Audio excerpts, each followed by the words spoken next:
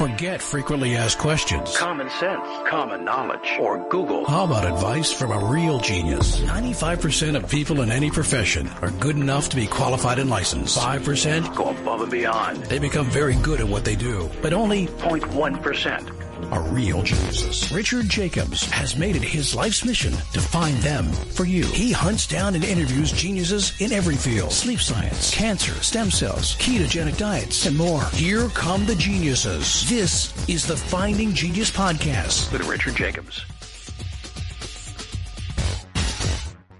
Hello, this is Richard Jacobs with the Finding Genius Podcast. I have Tom Fahle. He's an ecologist, a research scientist at the Czech Academy of Sciences. And right now he's located physically in Borneo in Malaysia. And we're going to talk about ants and their ecology and I guess various effects that ants experience out there in the world. So, Tom, thanks for coming. Yeah, thanks for inviting me, Richard. Yeah, tell me about your research. What is it about? So I'm an ecologist and I'm interested in interaction networks. So all species that live in the natural world interact with each other in some way. And I see the world as one enormous network of interactions between all these species. And I'm interested in studying those networks and seeing how they change in relation to the environment. So that might be natural environments, like looking at different elevations up a mountainside and see how that change in temperature affects the network. But that might also be changes that we're causing as humans to the natural environment. So things like clearance of land, clearance of natural forest for plantation, also things like ongoing global climate change. And I want to understand how all of those things affect species interaction networks. And my main focus is how ants interact with other species. So that covers things like ant mutualisms with plants, where the ants and the plants are helping each other, competition between different species of ants, ant predation on other organisms, so sort of mainly other insects when ants eat other insects, and ants acting as sort of prey organisms for other species. So, for example, frogs eating ants. Yeah, so that's the sort of overarching theme of my research. How do ants tend to interact with plants? Do they just see them as food, or is there more sophisticated type interactions there? So for the most part, ants don't eat plants. The one exception to that are the leafcutter ants, which the ants themselves don't directly eat the plants, but they will bring the leaves back to their colony where they cultivate fungus on those leaves and use that as food. My main interest is sort of more positive interactions between ants and plants, so mutualisms. A mutualism is an ecological interaction where the two different species involved have some positive effect on each other. And the systems that I mainly look at are those where ants live inside plants. So an entire colony of ants can live inside a plant, and they will do various things for the plant. So they can protect the plant from herbivorous insects, so the insects that eat leaves. For example, if there's a caterpillar on the leaf of the plant, the ants will come out and they will attack the caterpillar and eat it or drive it away. They can also sometimes clean the plant, so they can trim encroaching vines and lianas from the leaves of the plant, and that helps the plant to grow.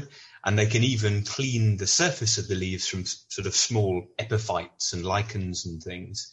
And in return, the plant provides the ants with living space. So some plants grow special structures called domatia. This is a sort of ant housing, a hollow structure for the ant colony to live in. And the plant also provides sometimes the ants with food. So this can be sort of liquid sugar from extrafloral nectaries. That means nectar that's not from flowers. And also food bodies. So it will grow sort of small spherical food bodies that the ants can eat.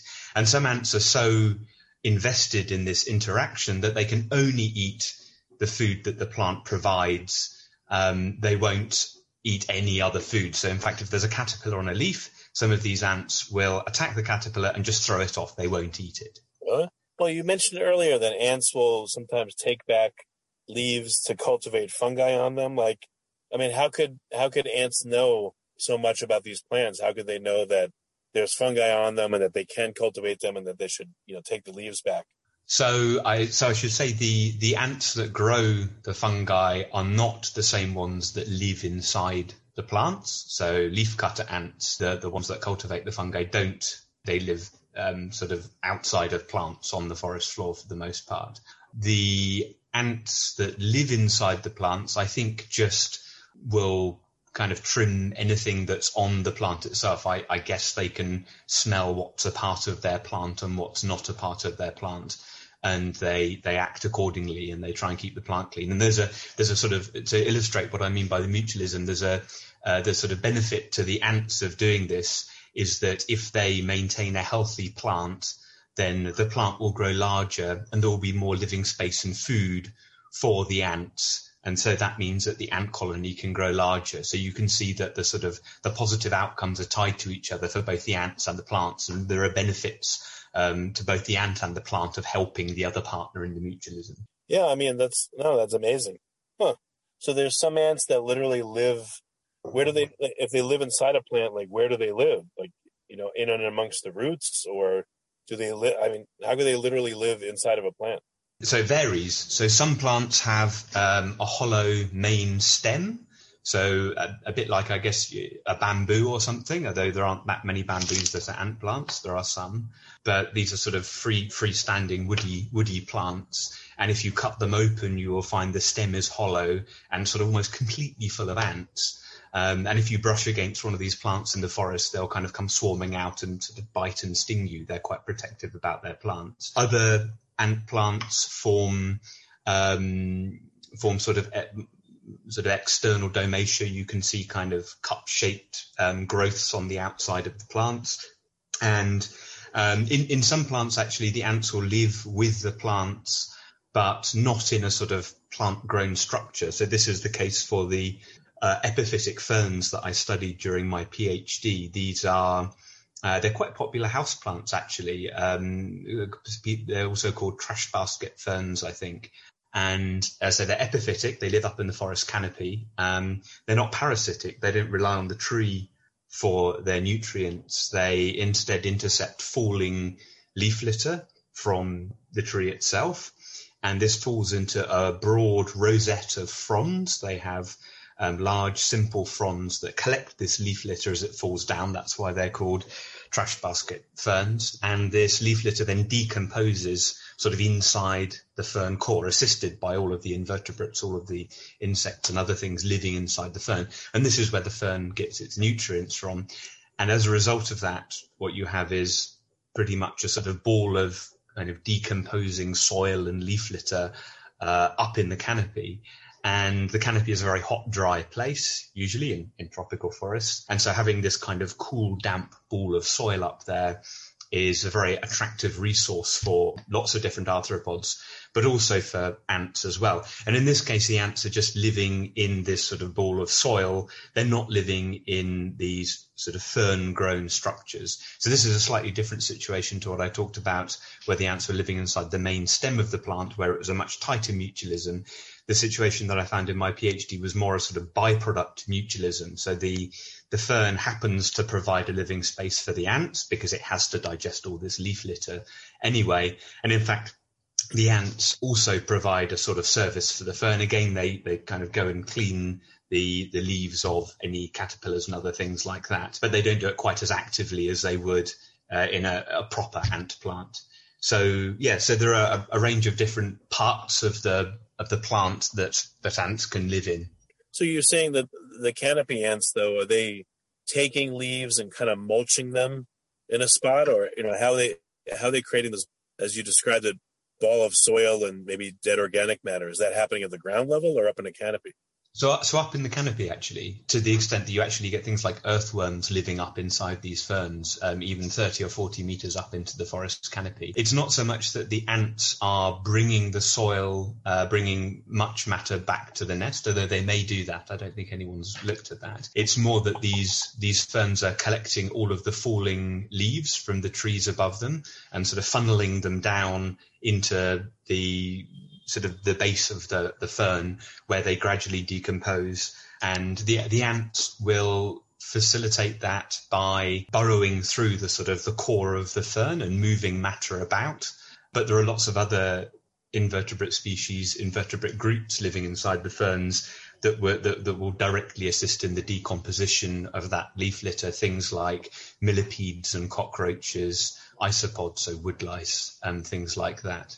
So there's a whole, it's not a microenvironment, but just a local sort of ecological microcosm in these ferns, huh? Yes, that's exactly right. Yeah, so they're sort of islands of sort of things that you would normally expect to find down on the ground, but held tens of meters up in the forest canopy. And actually, I used this idea as part of my PhD work a little while ago now to look at the way that ants compete with each other, different ants compete with each other. So these ferns grow to be so large that you can get many different colonies of ants all living together inside a different fern. And I used this as a sort of model system to look at how all of those different species of ants could live with each other.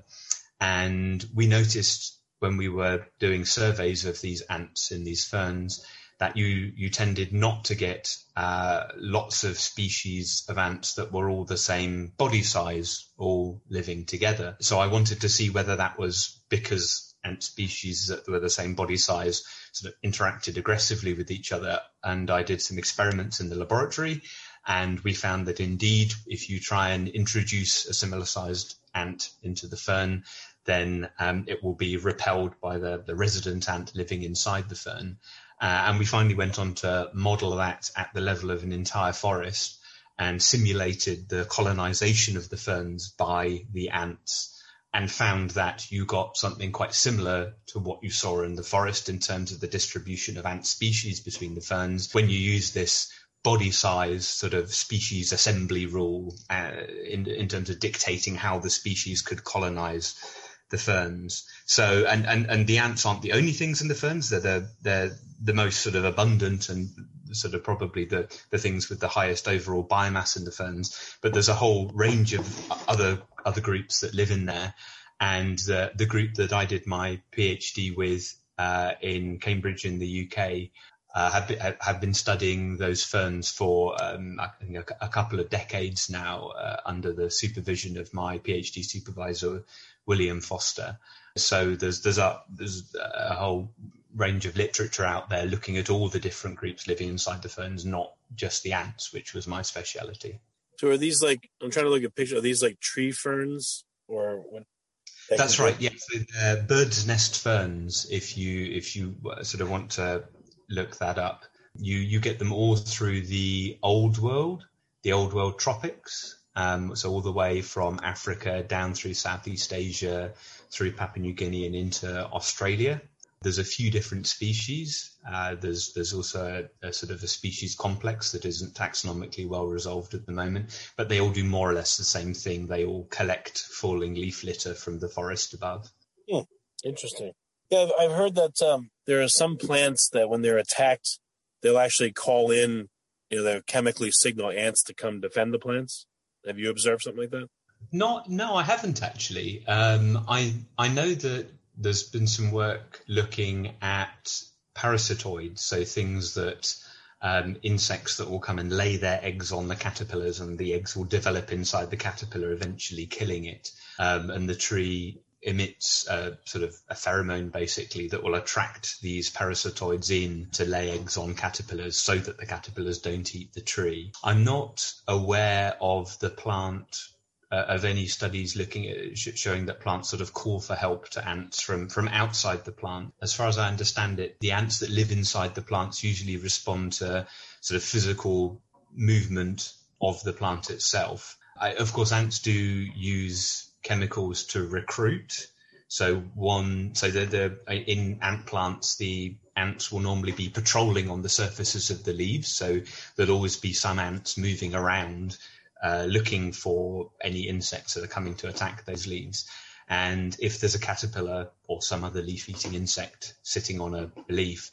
If you like this podcast, please click the link in the description to subscribe and review us on iTunes. One of these patrollers will find it and then will return to the nest, maybe laying a pheromone trail, and that will cause all of the other ants along the way and back in the nest to then follow that trail and go to the caterpillar and sort of attack it en masse and either eat it or drive it away. So the ants can kind of call to each other chemically, but I'm not aware of the plant being able to call remotely to the ant. So there is a study about that. The sort of chemical ecology isn't so much my area. Well, what's the tightest association or mutualism or collaboration you've observed between ants and plants? A lot of these mutualisms, people like to think that all of these sorts of mutualisms are really specific and there's just one ant species and just one plant species, but often they're less specific than that. Any one plant species could be occupied by multiple ant species, and any one ant species could go to multiple plant species. But there are some mutualisms here in Borneo where you have one Chromatogaster ant. So this is the genus of ant. These are called acrobat ants. They lift their abdomen up in the air, almost vertically when they're running around, particularly when they're alarmed. They're very distinctive to see. And they form a mutualism with plants in the genus Macaranga. So this is an early succession plant, one that comes into areas after there's been a disturbance. And for some of these relationships, you have only one ant species that can live in that particular Macaranga species, and the Macaranga species sort of only ever interacts with this ant. So it's a complete kind of one-to-one relationship. And if the plant fails to be colonized by an ant colony, this happens quite early on in the plant's development, maybe when it's about it varies between species, but between kind of 5 centimeters and maybe a meter in height. A winged queen ant will come in and she will land on the plant, she will shed her wings and she will dig into the central stem, and there will be a sort of hollow cavity waiting for her there in most of these plants. And in many of these Macaranga species, if the plant doesn't get colonized by the ant fairly early on, then it cannot live, it cannot grow. So it's a completely obligate mutualism. And this is probably because the ants are so heavily relied on by the plant for protecting it from these leaf-eating insects that the plant doesn't have any other defense. It doesn't make nasty chemicals in its leaves. It doesn't have sort of hairy leaves to stop anything from eating it. So if it's not colonized by the ant, it's sort of completely unviable as a tree. And likewise, we've never found any of these sort of specific ant species nesting anywhere else in the forest, not in other tree species and not on the sort of on the ground in the leaf litter or elsewhere up in the canopy. Interesting. Do ants compete for a mutualistic spot with a given plant? Like you said, in these giant ferns, there'll be multiple different creatures and multiple different ant types. Is there a lot of localized competition for this little niche space? Yeah, that's a really good question. So in the case of the tree ferns, the epiphytic ferns up in the trees, I think that there was competition there. We showed that, but it was an interesting system because, as I say, it wasn't a very tight mutualistic interaction. So I think that from the sort of ant point of view, if you like, this was just another bit of kind of leaf litter, a bit like what you have down in the soil. So they were competing away with all of the other ant species, and they weren't really kind of helping the fern to grow specifically. So yes, they were competing, but it wasn't a very strong mutualism, I think. In the case of, for example, these Macaranga, so these more tightly associated ant plants, yes, there's definitely competition for living space inside those plants. So when the plant is young, you can have more than one different queen, sometimes from more than one different species, all colonizing the plant at the same time. And sometimes those queens might band together and you would get a colony with multiple different queens. But I think quite often as well, you will get strong competition between those queens. They will sort of send their workers out and attack each other and so on. And in the end, you'll just end up with one colony. Sometimes you also get a change in the species later on, change in the species of ant later on. Once the plant has grown much larger, maybe one species of ants that's sort of specialized on the younger trees will die and a new species will colonize, will arrive. But as you can imagine, it's quite difficult to quantify all of this because it's happening inside these hollow stems of the tree. So you wouldn't necessarily be able to see this going on directly. All that we really have are collections of the ants from trees at different stages of growth, and we have to infer what's going on in terms of the competition. How about amongst different ferns? Do the ants travel from one fern niche to another and then attack other ants, or do they, when it's time to breed, do they breed amongst ferns or then venture out, or do some creatures only stay in that niche forever as long as the niche exists? Yeah, so it's interesting, as you say, to think about the extent to which these little worlds up in the canopy are self-contained. I think that they probably are for many of the smaller insects living inside them. For the ants, I think probably less so. So there will be you get whole colonies of ants living inside the ferns, and they will have, they'll lay their eggs there, they'll raise their larvae there. But when it comes to time to reproduce, then ants have, so worker ants, the ants that you usually see, don't have wings, and these aren't the ones that lay eggs. They will always be attached to a colony somewhere that's living somewhere, and this will have one or more queens, so a reproductive individual that can lay eggs. Most of the eggs that these queens lay turn into workers. Some of them turn into more winged reproductives, and these will fly off. They will mate with males who are also winged, and then they will land and try and find another place to live. So while one colony might stay in a single fern for the entirety of its lifetime, once it's time to sort of reproduce and start new colonies, I think the majority of these are going to be in new ferns elsewhere in the forest canopy, perhaps even up to hundreds of meters away. One interesting thing that we did find was that there are some colonies of ants that rather than sort of moving and reproducing in this way, they will actually, they can move as a whole colony. So the queens don't tend to have wings, and the whole colony moves by walking. So they just up sticks, they bring all their larvae and pupae, all of their young, and then they will walk to a new site. And so this has a disadvantage because they're not flying, they can't go very far, but the advantage is that they arrive at a new nesting site as a whole colony. So they're probably very good at competing in a new place. This isn't the case of just a single winged queen arriving and colonizing a new nesting site. And a colleague of mine did an experiment where he removed all of the insects living inside ferns by submerging them in water and then putting them back up into the forest canopy. So this was a completely empty sort of island in the sky waiting to be colonized.